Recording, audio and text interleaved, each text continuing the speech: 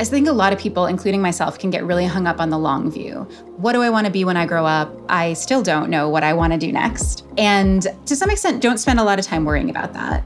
What I spend time on is like knowing what matters to me that help me then make micro decisions about what to do next. So I don't get like overly focused on what the end game is, but it lets me be a little bit more tactical in terms of these micro steps towards that. I can take any opportunity and ask, is this a good idea? This is In Her Element, a podcast from BCG. I'm Corinne Lines. And I'm Suchi Srinivasan. Each episode, we have meaningful and vulnerable conversations with women leaders in digital, business, and technology. This week, we're speaking with Kat Miller, Chief Technology Officer at Flatiron Health, a technology company that uses data and machine learning to help clinicians, researchers, and regulators care for cancer patients. As you heard in her introduction, Kat wasn't ever one of those people who knew what they wanted to be when they grew up. She just followed her nose and focused on what opportunities sounded interesting to her. She calls this micro-optimization. Here's my conversation with Kat. My name's Kat Miller, and I'm Chief Technology Officer at Flatiron Health. So you first encountered AI at MIT as part of your wider degree when you transitioned maybe to that computer science space. So then what did you enjoy about studying AI? So it was a required part of the curriculum, I should say. There's an intro to AI course in the same way there's other required courses. It was just really enjoyable. It was one of those classes where I really looked forward to doing the problem sets. Intro AI is a lot of things that feel like puzzles. So you're working through various kind of basic problems and you're pretending to be a computer doing them. And it scratches the same itch as like doing a Sudoku or a Kokoro or something like that. Cool. And I think oftentimes, or sometimes anyways, we do these like intro courses or like we do our degrees and it just ends up not really giving us much of a foundation. Did you feel like it does? And do you feel that foundational work supporting you in the work that you do today? I agree that a lot of my courses feel like that they weren't super relevant to my later life. So a great example is you study algorithms in school and you end up writing a bunch of different search algorithms. And at no point in your professional life, unless you are doing very, very little of a coding, will you ever write a search algorithm? So there's certainly some value in like knowing how the thing works, but I agree with the general sort of idea that it's not super relevant. I don't necessarily feel like what I learned ended up applying to my day-to-day life even now, but something that is interesting is one of the techniques we learned about. It's a very foundational technique called neural networks, and this is from the school of thought that basically says, hey, our brains are the original computer. Let's try building algorithms that look like the brain. That's where neural networks came from. And at the time, I was studying, I guess, the early 2000s. I would say they were presented to me as completely discredited and like something that was like hot in the 70s, and then we learned better. And they are the foundation for large language models and ChatGPT. Turns out what we actually needed was just a lot more computing power to make them real. Like everything, there's a lot of value in having some foundational understanding. I wouldn't say I put that understanding into practice in my day-to-day life. And so at what point in your career did you feel comfortable pursuing your own interests? I think I've always felt comfortable pursuing my own interests. I think knowing what my own interests are was always the harder part. When I graduated or when I got my degree, I definitely had a moment, or I had this feeling that I didn't want to be a coder full-time. I didn't like the idea of being a full-time software engineer. I think if I had known what product management was at the time, I might have veered in that direction. But that was like a somewhat ignorant perspective. Like I didn't really know. I've always been willing to make my own decisions, and I certainly passed up opportunities that could have been really valuable in many different ways because I didn't feel like they were right for me. But I think knowing thyself is the hardest step, or it has been for me. I just want to say that I agree. And I feel like the way I think of it is like, what do you want? And asking myself that authentically and answering it authentically. And so I think almost feel like a kinship with you, and that you're like, it's hard to ask and answer that question. So thanks for sharing that. I think a lot of people that will resonate with. And so when you decided to move into healthcare, why did you make that move? I also studied economics, and I think about this as an expressed preference. So I never sat down and like put on a piece of paper and was like, oh yeah, healthcare. But when I was interviewing for jobs, the first job I ended up taking was in healthcare because it seemed like the coolest one of that. And then the second job I ended up taking was in healthcare. And then the third job I ended up taking wasn't in healthcare, was with one of the most awesome groups of people I've ever worked with. And I did not love it. Like I just didn't feel like I was being my best self in that company. People were amazing and still are amazing. So then my fourth job was in healthcare. It was one of those things that like I just thought it was fun. Like I was just really interested in the topics. What about it is so interesting to you? I think that certainly there's always that sense of like I'm doing something that matters. I genuinely think, if I'm honest, there's an intellectual curiosity and interest in biology and the mechanisms of healthcare. Something about my brain is good at remembering that stuff and good at kind of putting the pieces together. I can tell you that, vemurafenib is a drug used for treating cancer. Like, why is that still in my brain? It's not super relevant to my day-to-day. So there's a little bit of like, what are you good at and what does your brain retain? I will say, maybe as a little bit of context, I am a huge medical drama fan too, which is, I think, the same thing. And I definitely remember watching ER with my mother, who is a pathologist, and talking through each episode, like what was real and what wasn't real. So there's always just been an interest in that. Oh my God, that's a great story. Wonderful. So you are the CTO of Flatiron Health. Can you tell us what Flatiron does? Sure. So Flatiron's mission is to improve and extend lives by learning from the experience of every person with cancer. And what that practically means is we have a two-sided business. So one side of our business is tools for clinicians and people who are facing the patient. So think an electronic health record that's used to capture patient data, or maybe software to help practices keep more financially solvent. So things that face providers. And then the other side is things that leverage that ecosystem and the information that comes from day-to-day treatment of patients to create data sets for being able to do research investigations, to be able to look at the span of cancer as it's treated in the United States broadly and learn from that in various different ways. And I would say our history has very much been this like data story. And now as we're becoming, I would say, a teenage company, it's also expanding into clinical trials and thinking about the broader infrastructure of cancer care and what are the places where data and technology can have an impact in the drug development lifecycle. So cool. And so what is your day-to-day like as a CTO at Flatiron? Well, I'm sure everyone tells you there is no day-to-day, but I mean, my responsibility is for the technology organization. So I have software engineers and data scientists and security and IT professionals under me, and I am accountable for ensuring that those roles are filled and ensuring that those individuals are delivering high-quality work and creative and sustainable solutions to business needs. There's just, in some sense, a lot of flexibility and perhaps ambiguity in what that means. But at the end of the day, I'm responsible for the technology that the company builds, which enables our business to thrive. And what kind of technology or strategies are Flatiron currently implementing to help cancer patients? So the sort of original story was real world data. So I mentioned like this data that is generated from patient experiences. Less than 5% of patients end up on a clinical trial, which means that there's a whole bunch of learning about how their experience of the disease is and what works and what doesn't that never ends up reaching anyone who is working in the cancer space. And so the original fundamental premise is, hey, if this real world data was more accessible, we could learn a lot. And in particular, we could learn about patient populations that are not well represented in trials. That's women, older people, people of color. And the goal of that, in some sense, is to speed drug development and increase the likelihood that really impactful drugs make it to market. So something like 80% of clinical trials don't recruit on time. And there's a whole lot of factors in that. But some of it is trial design, some of it is not knowing where the patients are, some of it is like not understanding even what the patient landscape looks like. One of the ways we can help is help with that design of trials, help identify where patients are for those trials. We can then use the real world data we have to understand how treatments work in diverse populations. A drug that works really well in a 60-year-old may not work as well in an 80-year-old. We can understand more about the lived patient experience. Again, on trials, compliance is much higher. Patients continue to take that drug because they're getting checked in on and they're getting it for free often and those kinds of things.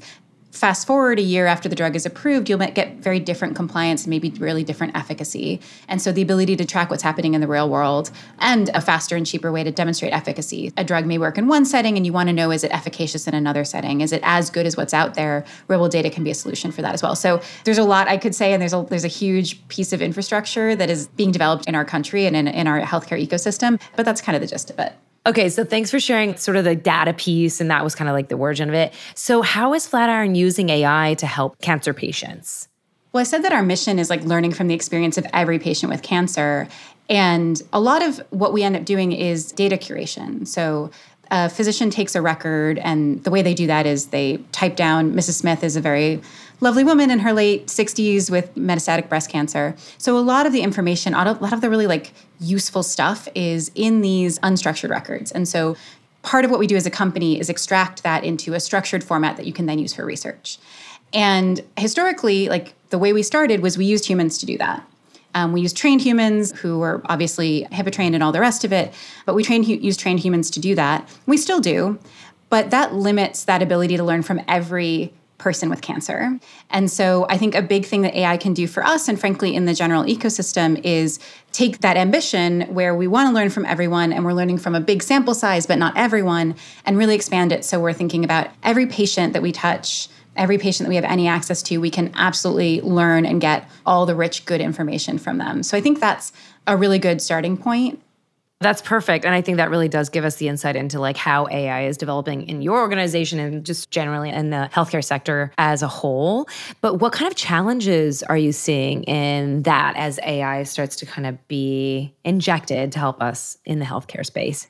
I think that there's a huge opportunity. Something we know about healthcare in general is that physicians are overburdened, overworked. They hate working in their EHRs, and they spend a lot of time in front of the computer. So I just talked about extracting structured data from notes, basically.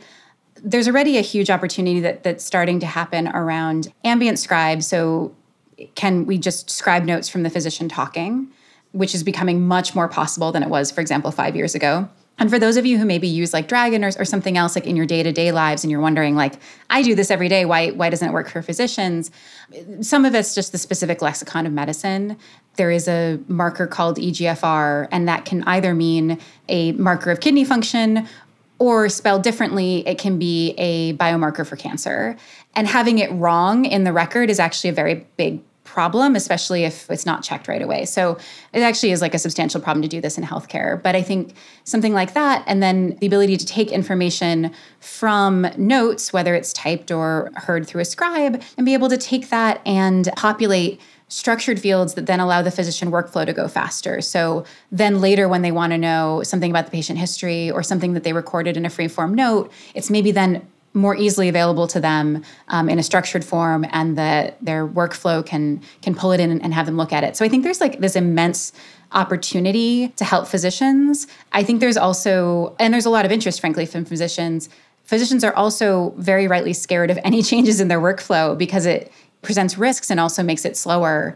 And so like there's this tension of so much opportunity, but so much, I think, fear around doing it wrong or making a mistake or even just slowing someone down in the process while they're learning it. And so if we kind of broadened out again in terms of AI generally, what do you think young people in the workforce can do today to get themselves career ready? So honestly, I think the landscape is continually evolving, and the techniques we're using today are much improved from the techniques we were using 5 years ago.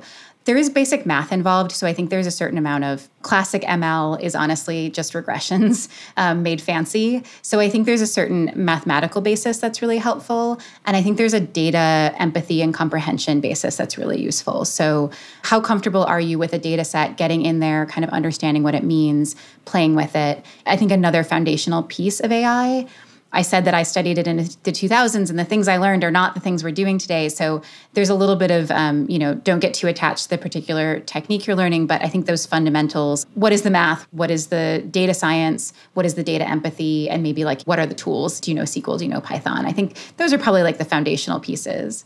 So helpful and very tactical. Thank you. So Kat, I'd love to talk to you about your idea of micro-optimizations. How would you define the idea of that and what it means to you?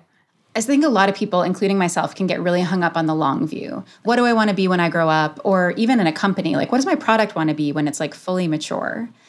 I have never known what I want to be when I grow up. I still don't know what I want to do next. And I, to some extent, don't spend a lot of time worrying about that. What I spend time on is like knowing what matters to me. So I have like a couple tentpole guardrails that are like things I know about myself and things that I know are important to me that help me then make like micro decisions about what to do next. So I don't get like overly focused on what the end game is, but it lets me be a little bit more tactical in terms of these sort of like micro steps towards that. So I can take any sort of opportunity and ask, okay, based on like those things that I know about myself, is this a good idea? I don't worry about the big picture really much at all, which I don't know. Maybe that makes me weird, but I feel like that's contrary to a lot of advice these days. Yes, and I think it's a really refreshing view. And I think it's really just a really dynamic way to think of things. So can you give any examples how you've done that in your career? Being CTO was never a goal I had. And probably as early as 2 years ago, I would have said that it was probably nothing I would ever do, that I wasn't sure it was a job I would like. I wasn't sure it was like the right next step for me. And so actually I was at Flatiron and I was at a point where I had been doing the same job for a while. I was a VP of engineering. I was like a little, I don't know, maybe burnt out on it. Maybe just kind of, I'd been doing it for a long time and kind of felt like I'd done all I could. And I didn't know what I wanted to do next. Like I didn't have a next step. And so what I actually did was I worked with our international team to figure out a role that was both impactful for the company, but really a big shift for me. So I was going to be working in product and was like kind of a 180 from where I'd been. Again, it wasn't like a career stepping stone. It wasn't like, oh, this will let me do these 10 other things. It was just like, this is a thing I will enjoy. And it gives me something to do while I'm figuring things out. And while I was doing that role, the CTO ended up leaving and I was offered that role. It was not a planned stepping stone. There was no master plan behind it. It just happened. And it happened because I positioned myself in a way that made it possible to happen. And I wouldn't have been disappointed or upset or anything if it hadn't happened. I would love to talk to you about the idea of gendered feedback. Can you give me a brief definition of that and then maybe how you've experienced it in your career? Yeah, one way I would think about it is like feedback that you don't think you would have gotten if you were a different gender. Common examples of this are frequently women are given feedback that are based on personality traits rather than work output. And those are often based on stereotypes. So the stereotype of women being very warm, very friendly. So then women end up getting feedback about being too bossy or too aggressive. So that's kind of like how I would think about what gendered feedback is. Do you have some examples? Have you been in a situation where you're like, oh, this is definitely gendered feedback? I think I had like one very big, I'll say, wake up moment in two different directions with that. So a few years ago, I was really gunning for a VP promotion. And I'll say this is the only time in my life when I was like really looking for a promotion. And I didn't get it. And I got feedback, and I actually reread it this morning because I was just so curious. I got feedback that was kind of in the theme of, you don't play well with others. These people like working with you, but all these people have feedback and say that you're, difficult in these circumstances, you're not open to ideas. And I took it very badly. And I was very frustrated. The feedback was all quotes from people. So these were legitimate things that other people were saying, which is fine. Like that is how feedback should work. It should be peer feedback. So it was their opinions, but there weren't examples. There wasn't like, I was trying to do this thing and this got in the way. It was like, I find that Kat does this thing, which annoys me. I thought about leaving the company. I put my manager through hell, grilling her about it. And it took a while for me to ask the right questions and get specific examples that actually helped me see that although that feedback may be gendered and probably wasn't the feedback my male peers were getting, it was still valid and it was still making it harder for me to be successful. So that was like a really challenging thing for me to come to grips with. That was a really hard thing for me to swallow. Yeah, and actually one other interesting tidbit is I took it so badly that I was like, okay, fine, I'm going to smile more and just see what changes. And guess what? I smiled more and lots of things changed. And at first I was like, aha, see, it was nonsense because smiling fixed it. But honestly, it's very hard to make a judgmental statement or to jump in aggressively while you're smiling. And so I actually think that I definitely believe in the mind-body connection and that you can there are times when you can fake it till you make it. And I definitely think that actually the act of smiling more over time, once I stopped doing it more cynically, actually led to me kind of getting towards this breakthrough of realizing that I wasn't giving other people space and time to think things through and to work with me. Can you tell us about a time when you felt that you were in your element? So when I was offered and accepted the CTO role, a friend of mine threw me a party. I'm not a party person. Not a lot of people have thrown parties for me in my lifetime. She threw me a party. She had her kids paint pictures for me. She got these giant CTO balloons and she really just celebrated it. And she celebrated it as it is so cool that you did this thing. I want to celebrate you and this achievement. That was amazing. And we went to dinner, we went to the theater, and she made me take these giant balloons with me. And it was hugely embarrassing. And, it was the whole shebang. But she really made me feel like I'd made it, like I'd really accomplished something. And I think it's so easy for, especially I was a single person at the time. I'm not particularly close to my parents. And so we don't necessarily celebrate each other all that much. And in particular, like your spouse is meant to celebrate you and maybe your parents are meant to celebrate you, but other people don't necessarily. And so that was a very unique experience for me. And it was a good, like, it was awesome. I felt in my element. And I also felt like, wow, it's so important to like reflect and appreciate and celebrate these achievements along the way.